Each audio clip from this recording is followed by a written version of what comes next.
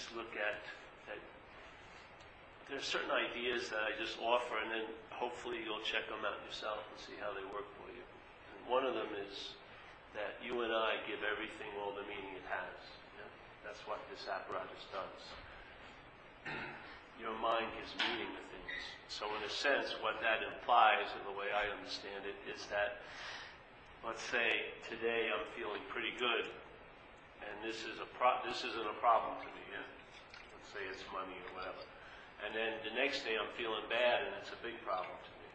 Next day I'm feeling pretty good, it's not a problem to me.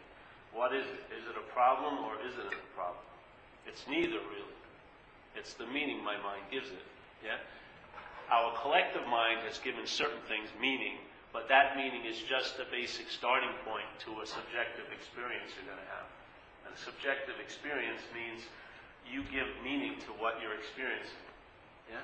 So you play the biggest role in an experience, not what you do and not what we think is out there as real and solid, but the meaning that we give it. Yeah, it's a subjective experience. So somebody could go through 20 people could go through the turmoil of a very heinous act, like getting raped when they were kids. Yeah, but if you look at their history, they'd all have different responses to that one act. And in our society, if you look at, we would give a lot of meaning to that act, and yet the meaning you give it will override its effects, or not. Either they'll make it you'll become a drunk or something, or maybe you'll jump off of that point and become incredibly strong. Yeah, this is called a subjective experience. That's what we're in right now. So when I look at something, I see it differently. I may see the chair, but my experience of that chair is different, because I'll say, let's say when I was growing up, my family had a chair like that, yeah? So when I see the chair, it brings memories of the time when I was a kid and my Uncle Bill was sitting on that chair and he used to give me money when I came up to him. You would see this chair, and let's say you notice this chair only in hotels where you travel to, and so your memory of it will give it a meaning, yeah? And the memory that's in here will give it a meaning. Yeah? And so all of us have different conditionings and different memories, so we give our lives different meanings, even though we're meeting the same thing. The same experience is really happening, yes? But the meaning we give it is totally different. Now, what's trippy about alcoholism is that people, one of the main qualities of someone who's suffering from alcoholism, be it they know it or not, is they feel terminally unique. They feel like no one feels like they feel. No one thinks these terrible thoughts they're thinking. And definitely no one has done what they do. Yeah? And so you sit in this sense of terminal uniqueness, and what occurs is, thank God for this fellowship we're involved in, because they had, one of the backbones of this fellowship is to have meetings so that people who suffer from alcoholism can share their feelings and their thoughts and their reactions. And what occurs, I hope, after a period of time of hearing everyone's thoughts and feelings and reactions, you can only come to two conclusions. And one of them is, how can they have my feelings, my thoughts, and my reactions, yes? Or they're not my feelings, my thoughts, and my reactions, yes? They're alcoholic feelings and thoughts and reactions. So in this room, I don't identify with who you are, I identify with what's taken you over, yeah? Because you've been taken over by a parasite, I like to call it a mental parasite called alcoholism. It just paints a picture that has some wallet for me. And I've been taken over by that same parasite. Yes? So when that parasite jacks into the mental process that produces the sense of being you, it infuses that sense of being you with alcoholism. Yeah? So your mental process is producing a feeling of being a you, a self, and that self has alcoholism. What do I mean? It has a similar thought system as other people with alcoholism. It feels very similar to other people, and it has similar reactions to situations in life that an alcoholic has, other alcoholics, be it in India, Indonesia, Dublin, all around the world, and you don't identify with who the people are, but what they've suffered from, because you're suffering from the same thing. Now, this may not mean much, but to me it's unbelievable, because it takes it out of the sense of being personal into an impersonal state, yes? You see that you're suffering from something. You are not that. You are not that which you're suffering from. Yeah? And so if you have, let's say you're calling it self-centeredness, we would call it alcoholism. Let's say that alcoholism has been very uncomfortable for us. It's caused us to do a lot of things we'd rather not have done, produce a lot of consequences in our life, and we don't have much of an ease and comfort. We tend to be irritable, restless, and discontent, yes? Which drives us to try to get relief from it. Now, you could view that parasite and those effects as sort of a hostile nature, yeah? The parasite has a hostile nature. It's not benevolent to the host that it takes over, obviously. Yeah? Look at your own life. Has it benevolent? No. It's sort of it uses you up really, really nastily in a lot of ways. Yeah. So the first natural reaction to a host, if it was taken over or attacked by a parasite such as that, would be to throw it off. Obviously, wouldn't you? If something came upon you and caused your life a huge amount of dis-ease and havoc and consequences, your natural reaction to it would be, I want to throw this thing off and live what? Free from it, yeah? Even like one day would be enough to convince you that you don't want to live underneath that parasite. One day, one incident in your life could have turned off the whole thing. But see, this system, this alcoholism has a tricky, very tricky strategy. It's a very hostile parasite. So it has to have a really good strategy to keep the host at bay so that it can have the host's life. Yeah? So what does it do? It convinces the host that it's the host. Yeah? Oh, that's an incredible move. Yeah? So no matter how bad it gets, you can, when you're identified as it, yes, the sense of being a you is a product of the mental process. It is not natural. Your mind is producing a sense of being a you, using body sensations and feelings, yes, and a memory and a lot of freaking thoughts right now. You get a feeling of being a you. When you believe that, the A drops off and now that's you. Now you're identified with the parasite.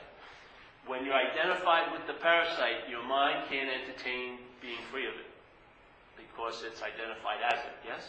So what does it do?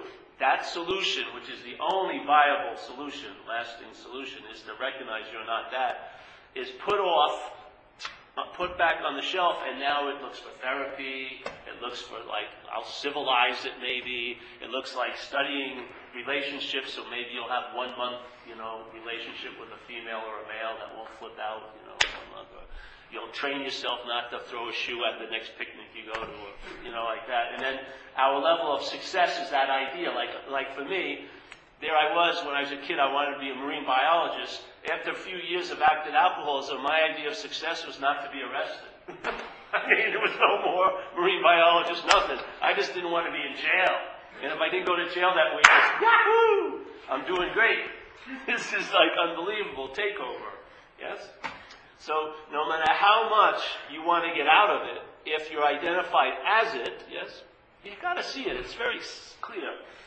No matter how much you want to get out of it, if you're identified as it, all your drive to get out of it is another form of being in it. That's why in AA we say self can't get out of self. Yeah? So when self tries to get out of self, as a self, it ain't going anywhere. You know what I mean? Maybe the fence that it's captive by, maybe go down 5 feet instead of 6 feet. Yeah? Maybe your little cell will get an extra 2 feet, or maybe you'll have a north view or something. Things may get a little better. Yes? But the fact is, the basic irritability, restlessness, and discontent will stay. So in recovery, I like to talk about it in recovery because it's where I come from. So there's the frame. In recovery, it says in our first step, which is, hey, I'm powerless over alcohol and drugs. Yeah? And it's made my life unmanageable. Now, if you listen to it, it sounds like your unmanageability is based on your drinking and using, doesn't it? It says, I'm powerless over alcohol and drugs, and my life has become unmanageable. To me, it sounded like that was the cause of my life being unmanageable, because I was drinking and using. And it was a very rude awakening when I stopped drinking and using, and my life was still freaking unmanageable. Yeah? Because again, in how it works, the bottom when they go A, B, and C, you'll get them. You'll get it. It's clear. So the A, B, and C, it says you got to be convinced of these three pertinent ideas. Yeah. And A, that you're alcoholic and that you could not manage your own life. That's totally different than what it says in the first step. It's much clearer now that you're alcoholic, and it says your experiences before and after you get sober will verify this. Before and after. That you're alcoholic and you cannot manage your own life. So the real root of the problem is not drinking and using, obviously. It's managing, yes? Because you can stop drinking and using, and for 20 years, and yet you're still suffering from the disease of alcoholism. You're still trying to control, unbelievably, and manage your life. And why is because you're not aware that you're identified as the disease. Yeah? Why do you think you're obsessed over you all day for? Why do you think that's the case? The obsession with you is the bonding agent to the bondage to self. Yeah? It would be so easy not to live life from self unless you had so many thoughts about being you. I swear. I mean, because it's not a natural bonding, yeah? What you are or what you're not, being bonded to an idea of being a long-lasting, independent, separate entity is a big stretch. And so for that bonding to stay in place, it has to have a daily glue, yeah? If the daily glue wasn't applied, it would naturally just split. You'd see, Jesus Christ. Because you'd have so many free samples during the day that you felt really good, and you'd notice that your head was absent when you were really feeling good. And then you'd put two and two together. Yeah? So the glue has to be applied every day. And so your narrative, your daily narrative in your head is the glue. Yeah?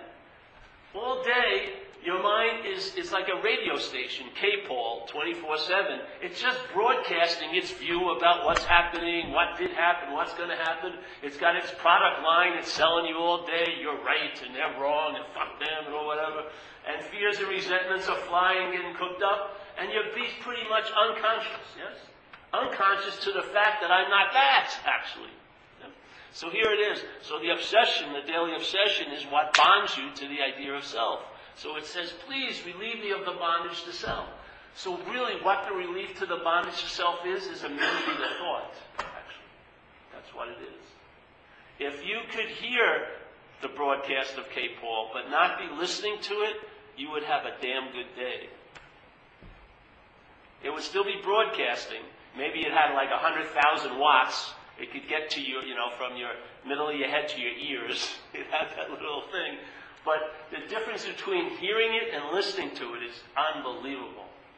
Hearing it is going to occur because you're conscious, yes? So whatever's happening, whatever sound, whatever's appearing, you're going to see it, or you have the opportunity to see it. So there is a hearing of it because you're conscious. But the listening is different. Listening is when you're actually moving up into the ass of self. Yeah? You're going up there. Yes? And more, as you follow it, you get sucked up, and then there's, in this place, it's so dark, false evidence appears real to you. Up there. Now, false evidence can never be real. It can only appear real to you. Why? Because it's a subjective experience here.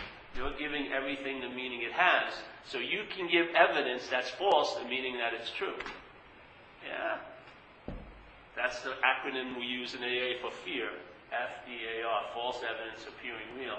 So here, when you're up the ass of self, yeah, it's dark, obviously. Yeah? So in that darkness, evidence that's happening, and it's being brought to you by your head is now interpreting the day and narrating it and telling you actually what happened, even though you were there, basically. But it's actually informing you what happened from a very slanted point of view, and it appears real to you. Yeah? Now, it doesn't appear real to everyone else. Have you ever noticed when something's really bothering you and you try to share it with someone that it isn't bothering?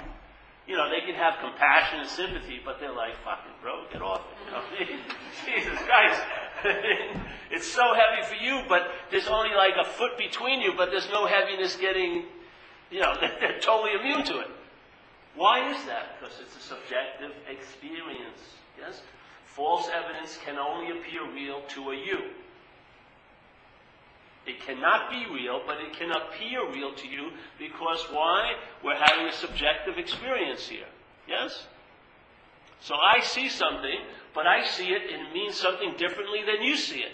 So you see something, you're very clear that it's false. I see it, I'm very clear that it's true.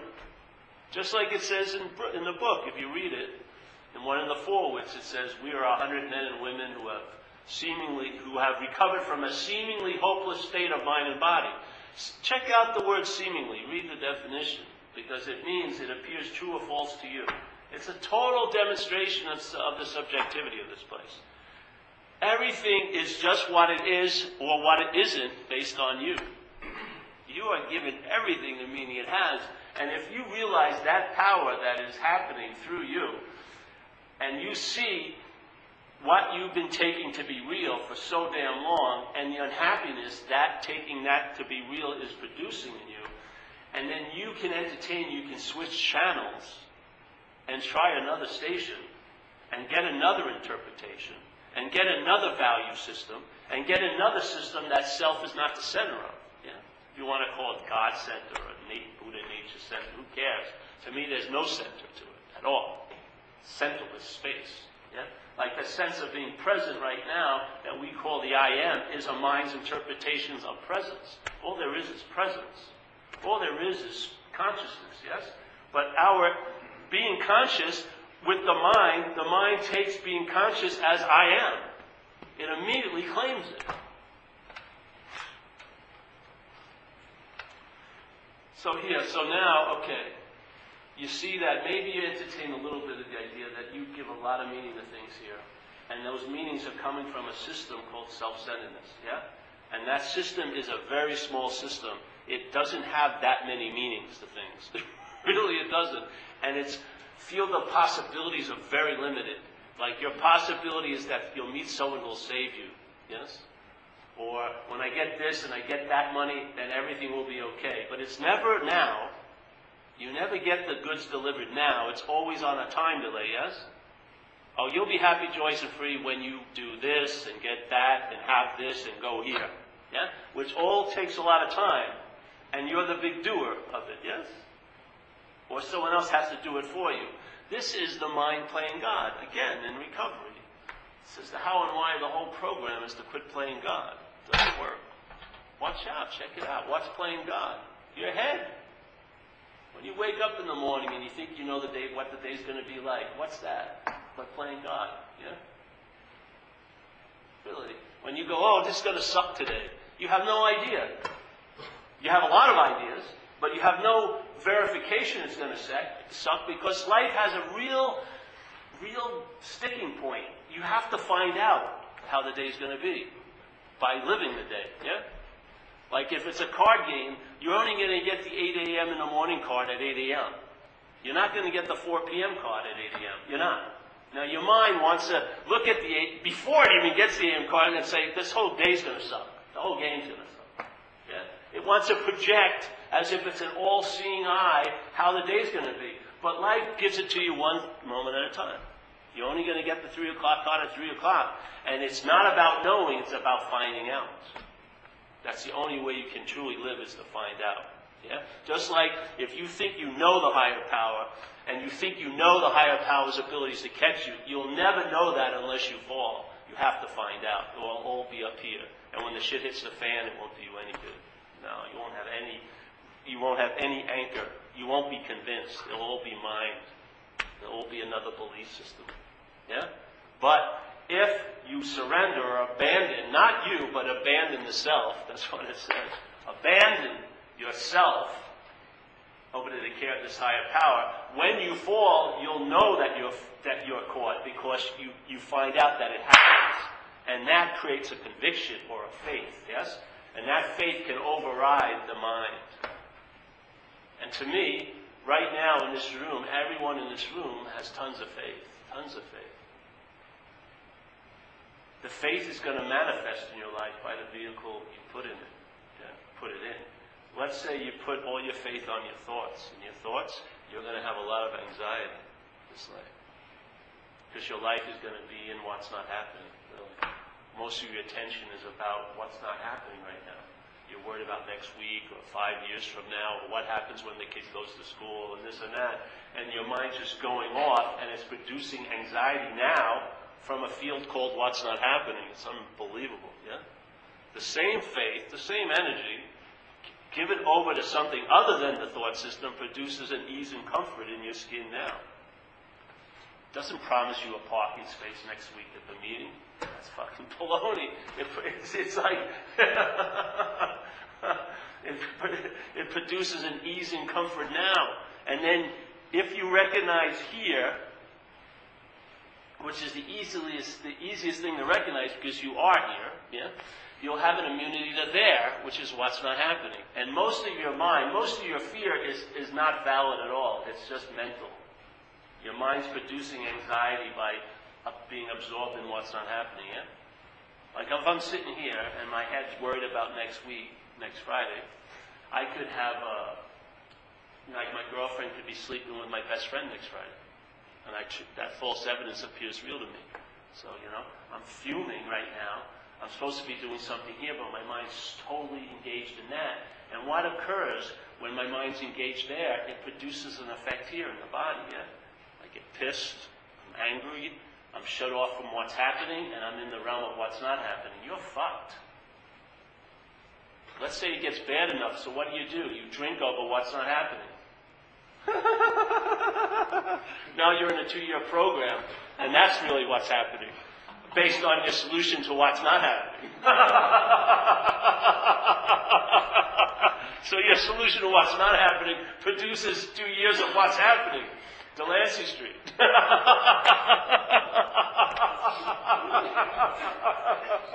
What a great solution. You don't see it? You don't see that happening? Yes. Anything can happen in what's not happening. Anything. You can be fucked in what's not happening. Yeah.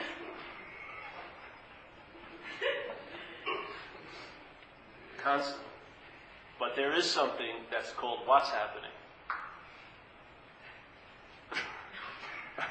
Not anything can happen in what's happening. It has a certain set of standards. It has to be happening. So it's happening now. But this has a quality what's not happening doesn't have.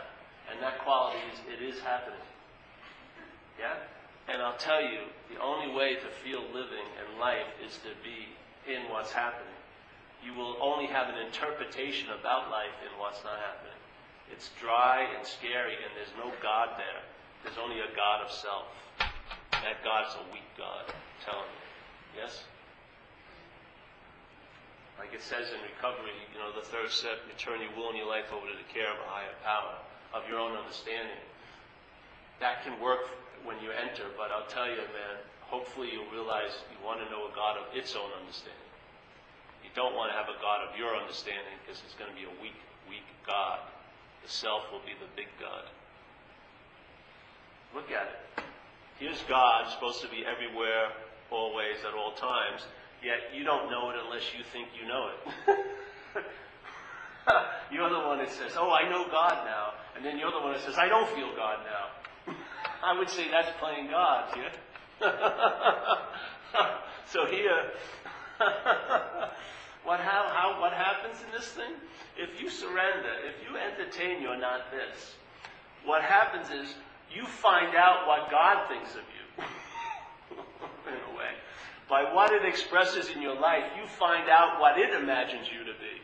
And I'll tell you, it's going to blow your little conditional mind apart. Because what God imagines you to be is not what you're imagining yourself to be. I'm telling you, it's a whole different animal. Really. You will be let off the hook for guilt and shame and given permission to be an asshole if you are one and whatever. You'll just lose interest in you. That's the greatest form of liberation. To be liberated from the need to be liberated. Yes? The only thing that really needs to be liberated is what's driving you crazy. And it can't get liberated. But if you're not that, that's the beginning of freedom, I swear. Find out. Put it to the test. Like Lord Buddha said, don't believe anybody. Don't take anything on hearsay. Listen to a suggestion or listen to an invitation, and if you're moved to, entertain it and see if it works for you. For me, it's worked for me. Of course, you say for me, but that's our language. Yeah?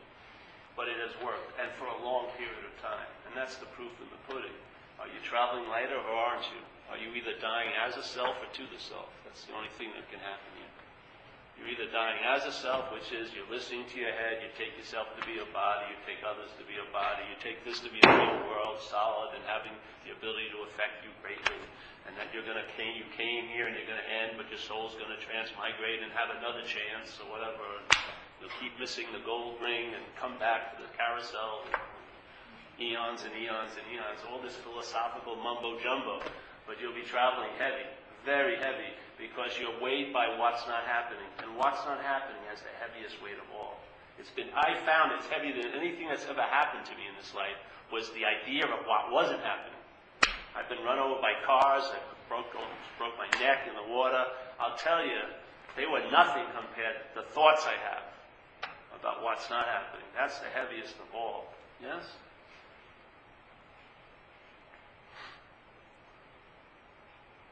And when you're dying to the self, you have immunity to thought. And how it looks is simple to me. I always use this because it explains it really well. If you want to hold something, let's say this weighs a pound, yeah? I give you something else that's 5 pounds. You'd know the difference, wouldn't you? 1 pound, lighter, 5 pounds heavy, yeah? All right, so here, put the word money up there, yes? Put the word relationships up there. Put the word, let's see what is important to us, career up there. Yeah? So that has a meaning, doesn't it? You see money, relationships, career. Yeah? Everyone would have a certain reaction to it. Now I'll add one little word to it. Check out how it feels when you say it. All right? Just check it out. Have your own experience. My money. Ooh, that's important. I gotta get more of it. You can't give any away because it's mine. I'd like to have some of yours and make it mine. Yes? Relationships. Yeah, relationships. My relationships. How many journals have you written about your relationships? How many diaries have you scribbled incredible romantic poems in about my relationships? Just tons of mental angst produced by my relationships. And then my career. Woo! You see the difference? Career, money. You don't have any, it means more to you than when you do. What was the other one? Whatever, it doesn't matter. And then my money. My career. You see the heaviness? All day, hundreds of thoughts are going through your head about life, about you, about others, about future, about past. Hundreds and hundreds and hundreds of them. Every moment you're seeing them. Every moment, because you're conscious, you're seeing a number of them. A lot of them are unconscious, but you're getting a large amount of them go by. Yes? And every thought, when you're engaged with it, because there's just seeing, but when you think you're the seer, when I'm the one that's seeing the thought now becomes my thought. It's either I believe I thought it, or it's about me, or it's about you in relation to me, or about money in relation to me. It's always in this loop of self-importance. That is how you travel fucking heavy here. If you can extract the mind, and then just travel with the thoughts, you'll see that you travel lighter. The exact same thoughts. Not changing one thing, just extracting an activity called identifying with. Yes? So the thought is seen, but the identifying it as my thought, or they're about me, or they're about you in relation to me, is now broken. It doesn't have that bond, yes? And I travel lighter with it. Yeah? And every day you're going to have to travel with some weight, because there's a lot of ticket tapes going on, yes? You're getting a lot of information presented to you about you and about life. And I'll tell you, the mind is what causes you to travel heavy with it or lighter. Yeah? And when you're lighter, I'm telling you, the best solution to dissatisfaction is being satisfied. And the only true lasting satisfaction is knowing that this physical, mental nature is not what you are, and that activates the activity of being spirit. You're not a spirit, but being spirit. It's a verb, yes? You're seeing, hearing, feeling, tasting, touching. Your consciousness. And it has a certain sense when you're attention and interest has been broken from that being welded onto this idea of being a you, a body, this and that. And it can go back into its own nature, which is that movement of being, seeing, hearing, feeling, tasting, touching. There's a lightness you can never duplicate in mind. Never. And the mind will never do it justice. What it thinks is a spiritual condition is not even close to what a spiritual condition is. A spiritual condition is not a condition at all. It's a movement. You're living it. There's a living it. What you and I are just a vehicle for an expression of something, yes? Just like alcoholism used us for a while to express itself. Yeah? Did a pretty good job. Then you get recovered. Now that's not expressing it through you. Something else is expressing through you. What are you? Were you the one who was an addict, or are you the one who's recovered? You're neither of them, yes? You're just a platform for some energy to express itself, called alcoholism or called recovery. Yeah, so beautiful.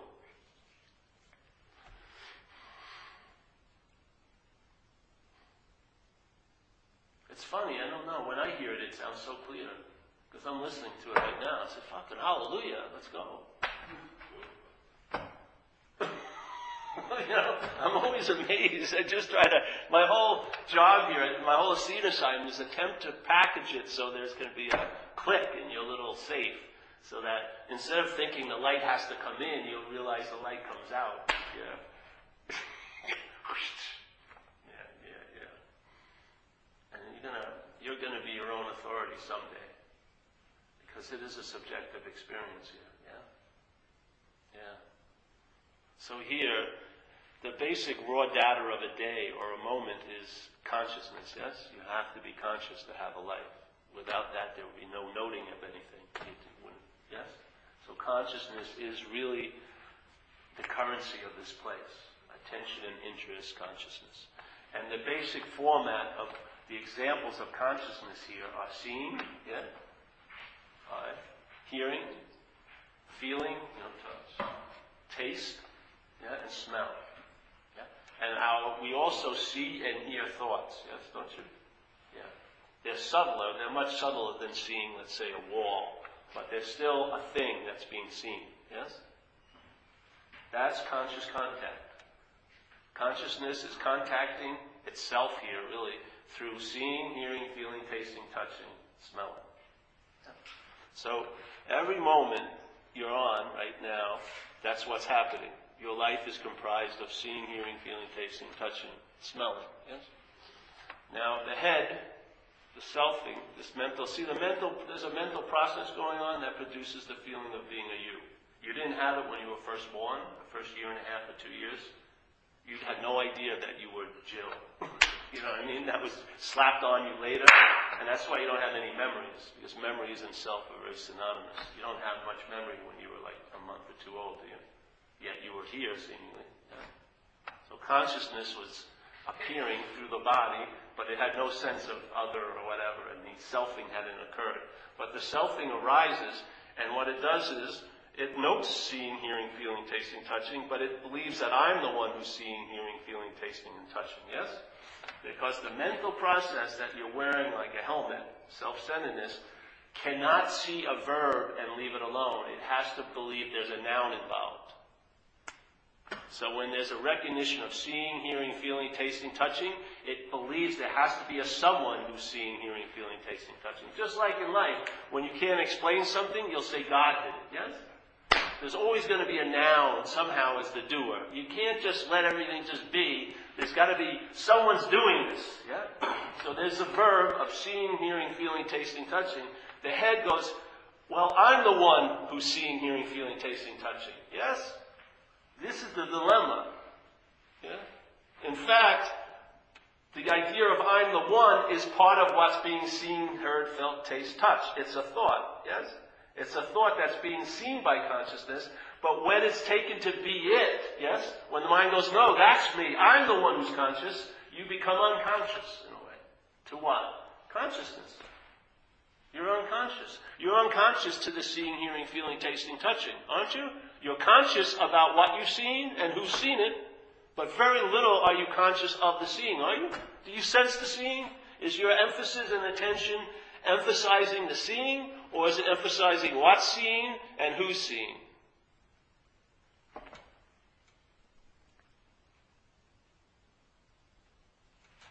Hearing. Is your attention emphasizing the hearing, or is it the note that you heard and who played it and you? And the thing is, no matter how many things you come in contact with, they're always brought to the one thing that seems to be in contact. Yes? Yeah?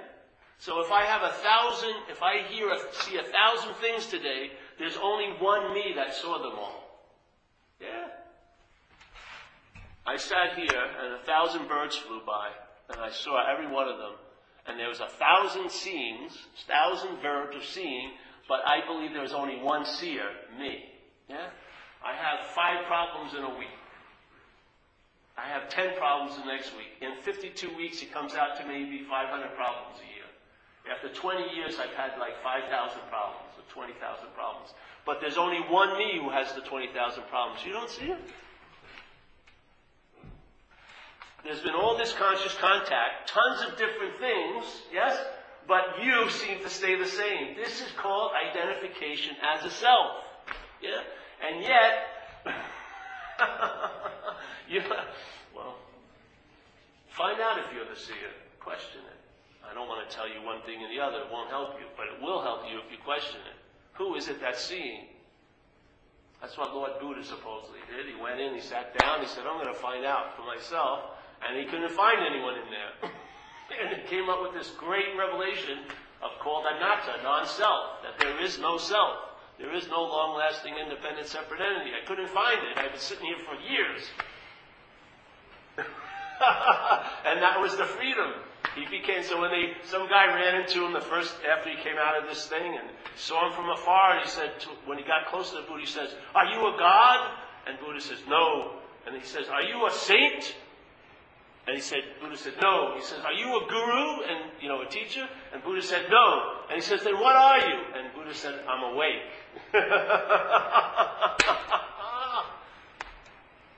Exactly. Yeah. And not I'm awake. Yes? Awake. Because isn't that the case? There is a presence. It's undeniable, isn't it? We call it I am, and then we give it a name, but you can't deny the presence that the whole story is built on. There is an onness here, isn't there? You sense an onness, don't you? There is a presence. The head goes, I'm what's present, Paul. But this presence is bookended by absence. It had to be born and it's going to die. That ain't the presence. Yes?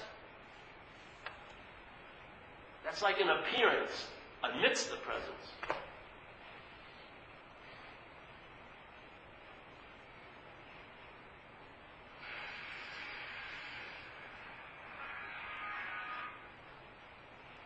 So hearing of that, yeah? Hearing of that. How does it feel like? Doesn't it feel like you heard it? That's the trip of mine.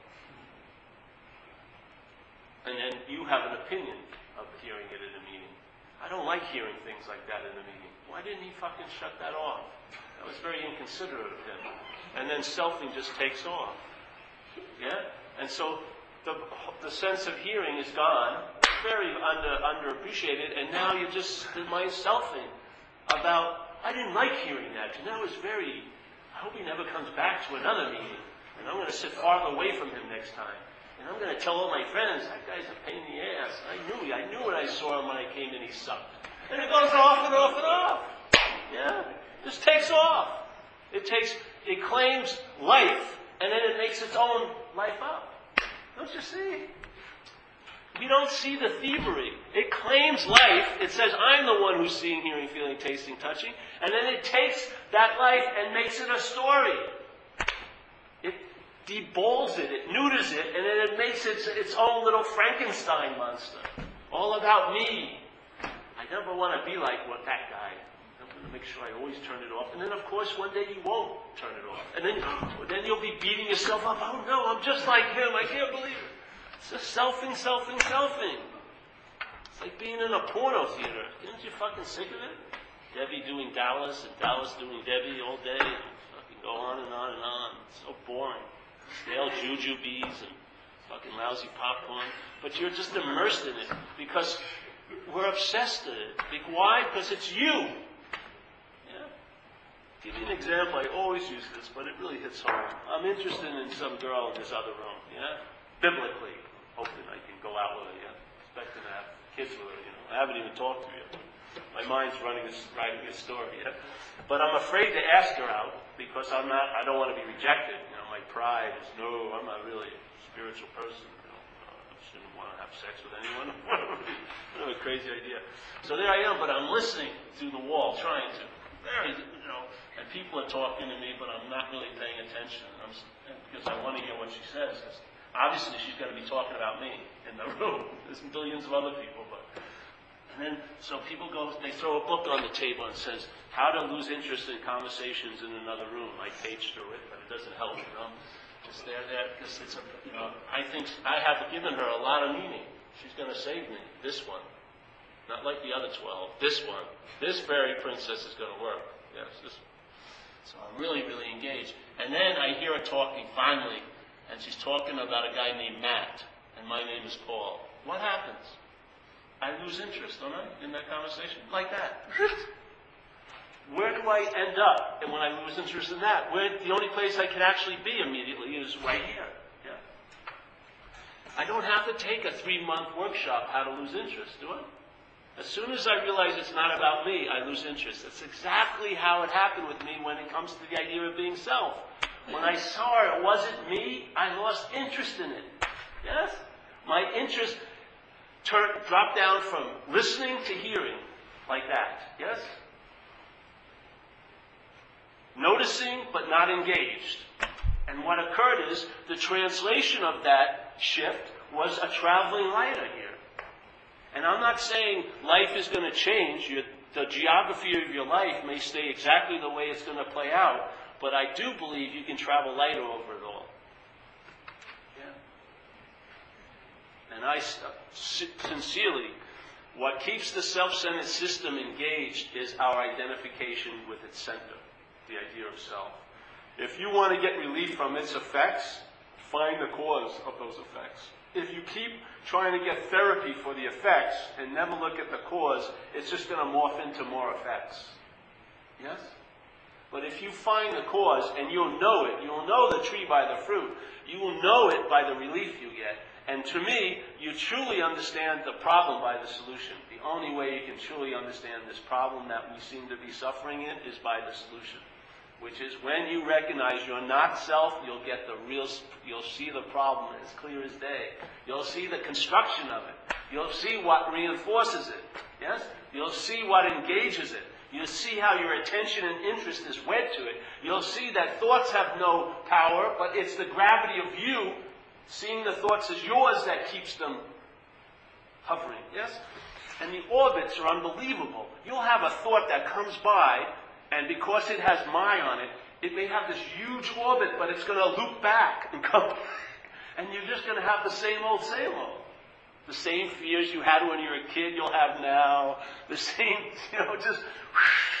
Because the planet is what keeps it in orbit, not the thing itself. When the planet drops out, the thoughts are going to take their own course, which is they come and they go. They don't have the power to bond you. Your mind, the identification with the thought is what binds you. And the identification is coming from one source, not thousands of thoughts. If it was thousands of thoughts, you'd have to be vigilant as hell, looking at every thought. But it's coming from one planet called Paul. Yes? I know, I've seen it, I've watched it. I entertain this. And all I'm reporting is what I've been seeing through the transfer from reliance on self to a reliance on something greater than self. That's all I'm sharing is what it looks like from this peculiar little camera when the lenses get cleaned and they get shifted. Now they don't look at everything from this distortion of being a long-lasting, independent, separate entity. They look from behind there. Yes? It's a different view, coming out of the same location, but totally different.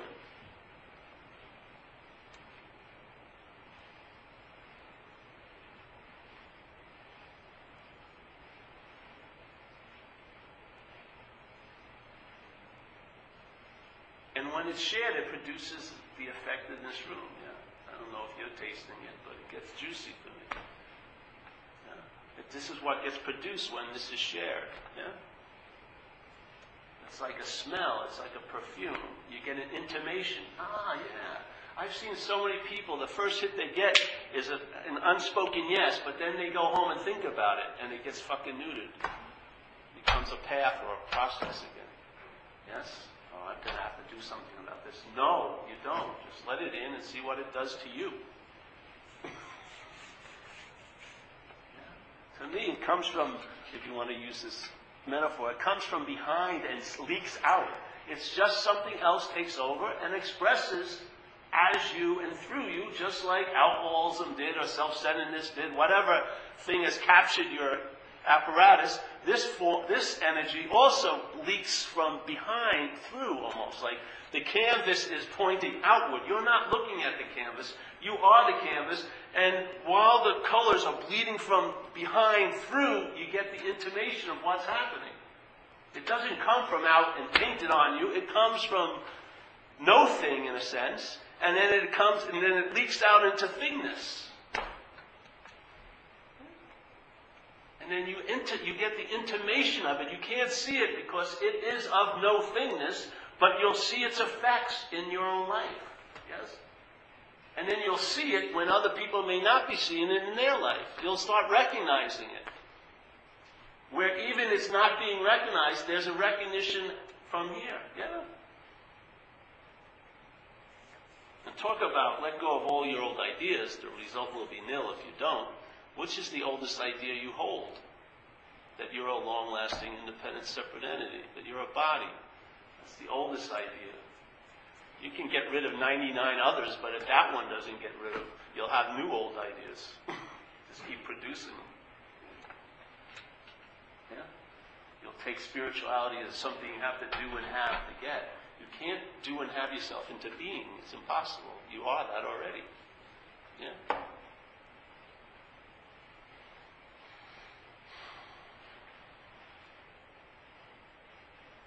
So this to me is like a spiritual subpoena, yeah? You've been served, so to speak. It's done my job. That's all I do. So I don't care what you do, but you've heard it. That's the point.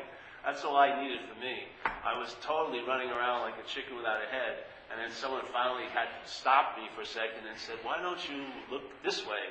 And when I looked that way, and I heard people talk about looking that way, it was like an unspoken yes just happened in me. And it's become the last answer, in my life.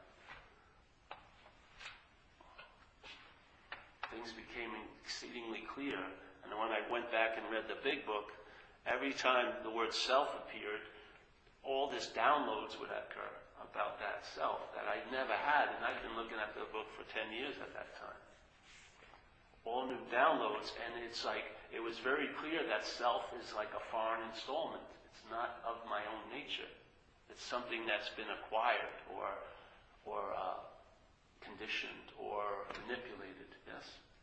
I've forgotten what I am by constantly remembering what I'm not. Like when you wake up in the morning, don't you have a feeling of the room? You're not seeing it yet, but you have a memory of it, don't you? You have a memory right now of Portland, Oregon. You have a memory of streets. The same thing as you. That's how your mind holds on to you. It's a memory. It's an idea. It's a mental picture. It turns its attention and interest on and polishes all day. And worships it in a sense. It wants it to be special and right. Noted and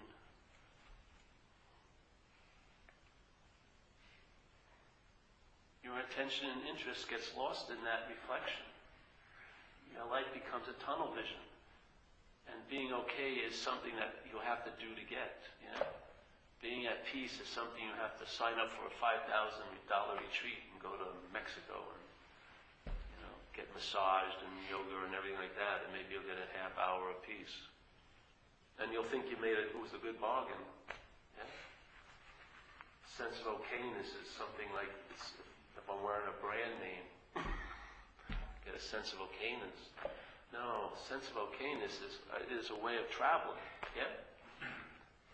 It's the quality of how you are and how you're not. how you are when you're doing and how you are when you're not doing. Yes? It's a value before you accrue value. Yes?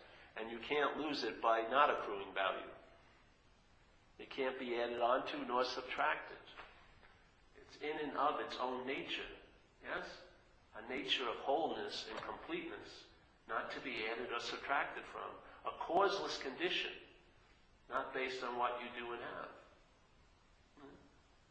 The inherent nature of mind, open like the sky, allowing everything to appear in it, yet not being affected by what appears in it. Yes, what a beautiful state that is. Undifferentiated light appearing differentiated here. What a joy.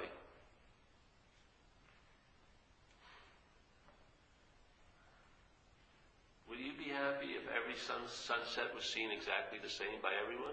No. The joy, the juiciness of a subjective experience is so unbelievably rich. It's not something that is given or forgone or let go of. It actually gets embellished. Yeah? The absence of you is really the presence of life. And you can really, really see the gorgeousness of it. Because you're not up the ass of self all day. You're actually here participating. We're all action figures. So.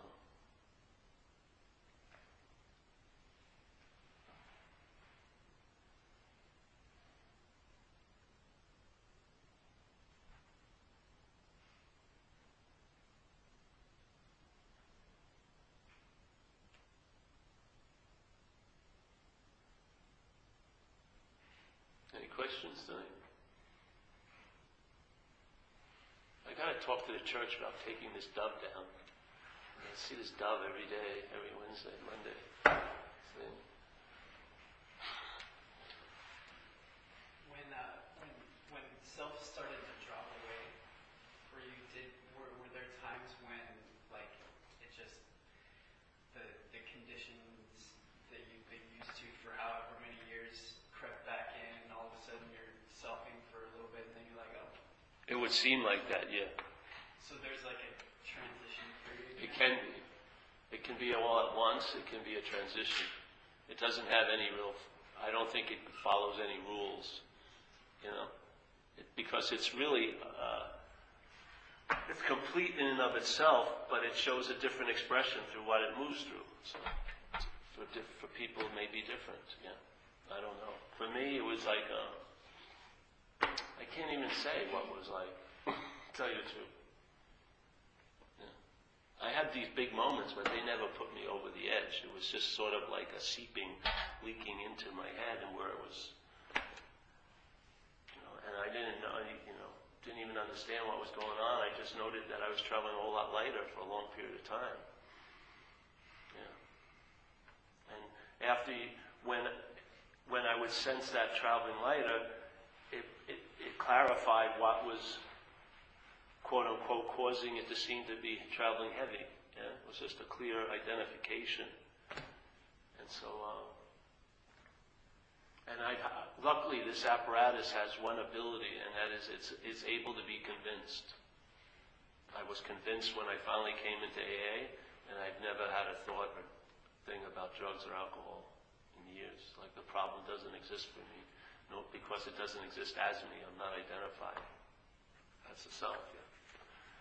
But I have that ability as this to be convinced. It may take me a long time. Like I got my ass really kicked out there, and it was really a race if I was going to be alive to be able to be convinced. But when I was convinced, I finally came into AA after 2 years in programs and 3 months in drug and alcohol programs and whatever I went through.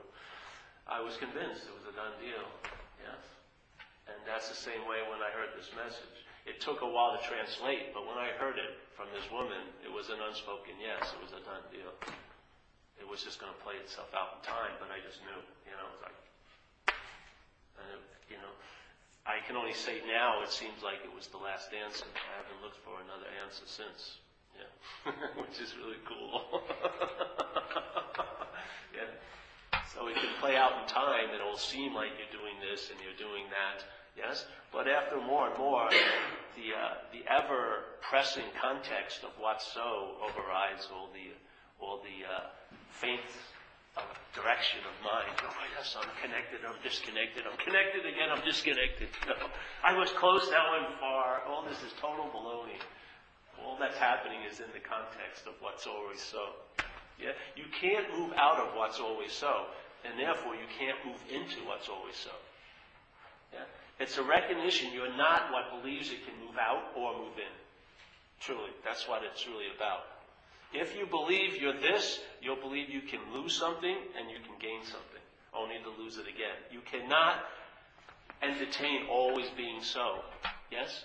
Your mind doesn't go that way. Just like your mind doesn't recognize everything that's always so. It has no sense of gravity until it experiences its absence. Yeah? None. And yet gravity's affecting your body all day. But you have no idea what it is, do you? So the wholeness, what's always so, isn't noted. What comes and goes is where our attention usually is attracted to, yeah? But what's always so has its own flavor. To me, I call it the presence. A lot of people do. It has that flavor. And you sense it. You're intimated. You are that, really. But not as a you, but you are that. And so when the you drops, then the desire for a noun to sort of be the owner or the proprietor of all the verbs drops, and you just see everything is just happening. So you can actually live life as if it's happening, not to you, but happening. And it's a nicer way to be in relationship, let's say, with life, is to see it happening instead of to me. To me is really a burden, yes? To look at life as always conspiring to happen to you is really a fucking heavy view. Yeah. But if you see it as what is happening, hey, you'll be able to ride with what you thought you could never ride with, you know. I would never be able to, I never thought I could put up with this, but you can a day at a time. Yeah. Because life is about finding out, not knowing. It really isn't. If you really believe you know something, you'll basically will never find out its nature, really. Because you think you know its nature already. Yeah? But the mind wants to know. It finds a security in knowing. Even if it's bullshit, it likes it anyway because it gives it a sense of control. Yeah? Where really living is, the real security of living is being insecure, actually. Uncertain. Or like in Zen, it would say the I don't know mind. So the I don't know mind opens you up to finding out. It's a nice way to travel. Like I did this the other day. I'll tell you this little story. It's really cool. I'm looking for a car.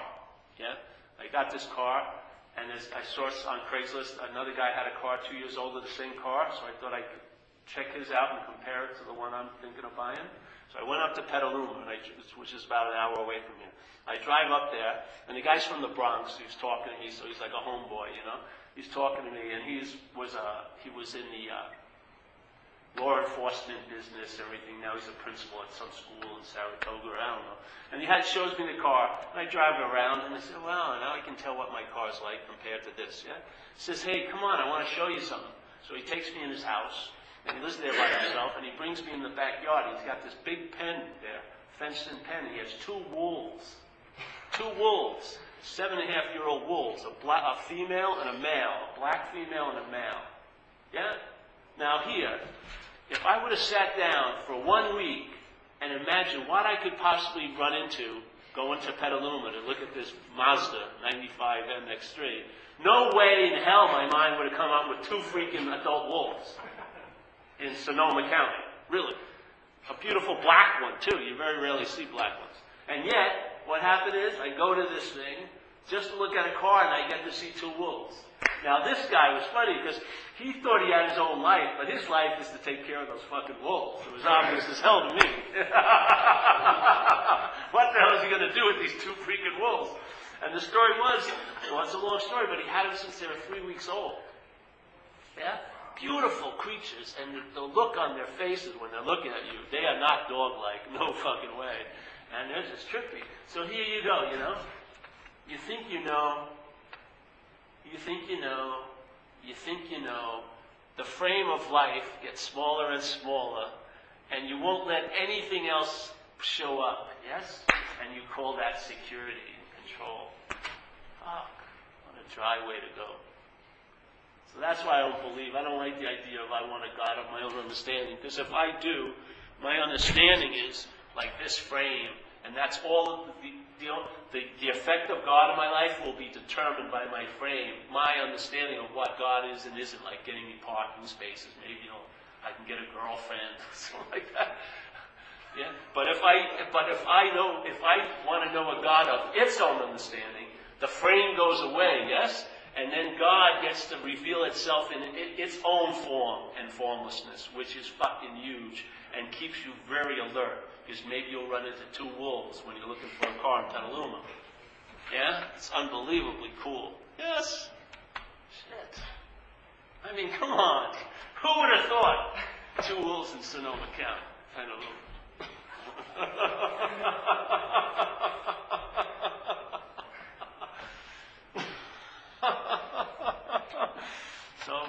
And then what happens is you'll find out what God imagines you to be. Yes? Instead of sitting here thinking, I know what I am, why don't you find out what life imagines you to be? Why not? Give it a shot. You might be surprised. That's what allows the old ideas to be let go of, is when they're disputed unbelievably by a demonstration. Not a mental thought or a reading of a book, but by a demonstration of life imagining itself as you. Because your idea of you cannot sit with life's imaginations of you. What it takes you to be is not what you think. Yes?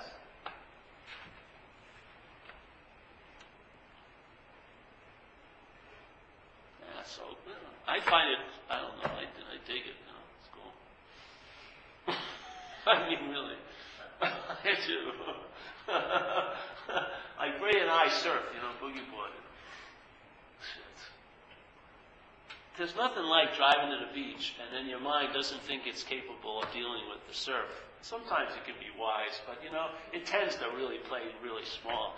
And every time you go out there, sort of threatened, scary. Your stomach is excited. But you just go out there and you find out. And if it's too much, you usually can take the white water and get back in, but you gave it a shot instead of thinking, I know. And for all the years I boogie boarded, it's almost been like that every time. My head say, no, and I just go out there and I find out.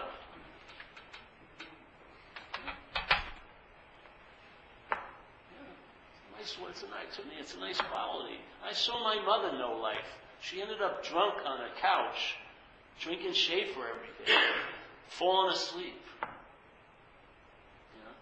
That's what she took. That's my interpretation of it. But she was a very powerful woman when I was growing up. When I was her young son. And then alcoholism set in after my father died when she was about in her 40s. And then this incredibly powerful woman ended up just sleeping every night after work, falling asleep on the couch, drinking beer. And then when I'd come home, the sound would be so low you couldn't hear it, even if you had like Superman ears, you know what I mean? Couldn't hear it. All I could see is things. So I'd sneak up and I'd turn up the volume and she'd wake up immediately and go, put that down. What do you think the neighbors are thinking? Like they could actually hear it. So her whole life was based on what others thought. Fuck, she was like hijacked by minds, strung out and just. She had a familiarity, but it was, to me, it was like a sense of misery. But she was familiar with it. Then she did this thing to our family. She always said, "Why don't you send me to Hawaii every year? Why don't you buy me the ticket to Hawaii?" And for years, nobody did. Then one year, we all threw some money and we bought the ticket to Hawaii. Do you think she went? No. She didn't want to go to Hawaii. She just wanted to tell us she wanted to go to Hawaii. She had no intention of ever going to Hawaii. Yeah, it's crazy, man.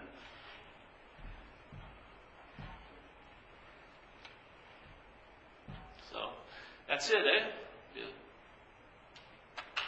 We'll end with, oh, wait a minute, we have to pass the basket. Yeah.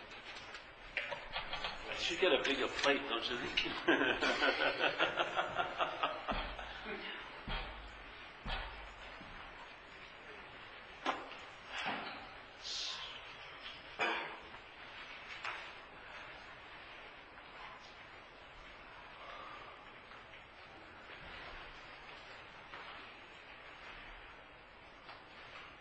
Hot enough there? Deb's sauna, I can see. That's about 88 degrees. Huh?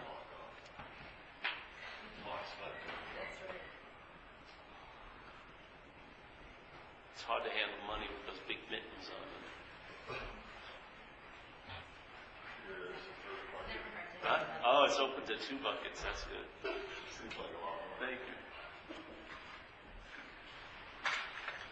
I wonder why they even have this here. It's really good. Oh, thank you.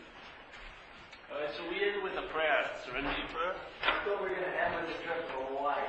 We are, but you're not invited. We're going, but you're not going with us. Good. I don't want to go. If you were there, it wouldn't be called Hawaii. Thank you. I knew you'd jump in the ring. All right, so the we version of the Serenity Prayer. God, God, grant us the serenity to accept things we cannot change, courage to change the things we can, and the wisdom to know the difference. keep coming back if worse is work. Yeah. Hey, I'm going to be at that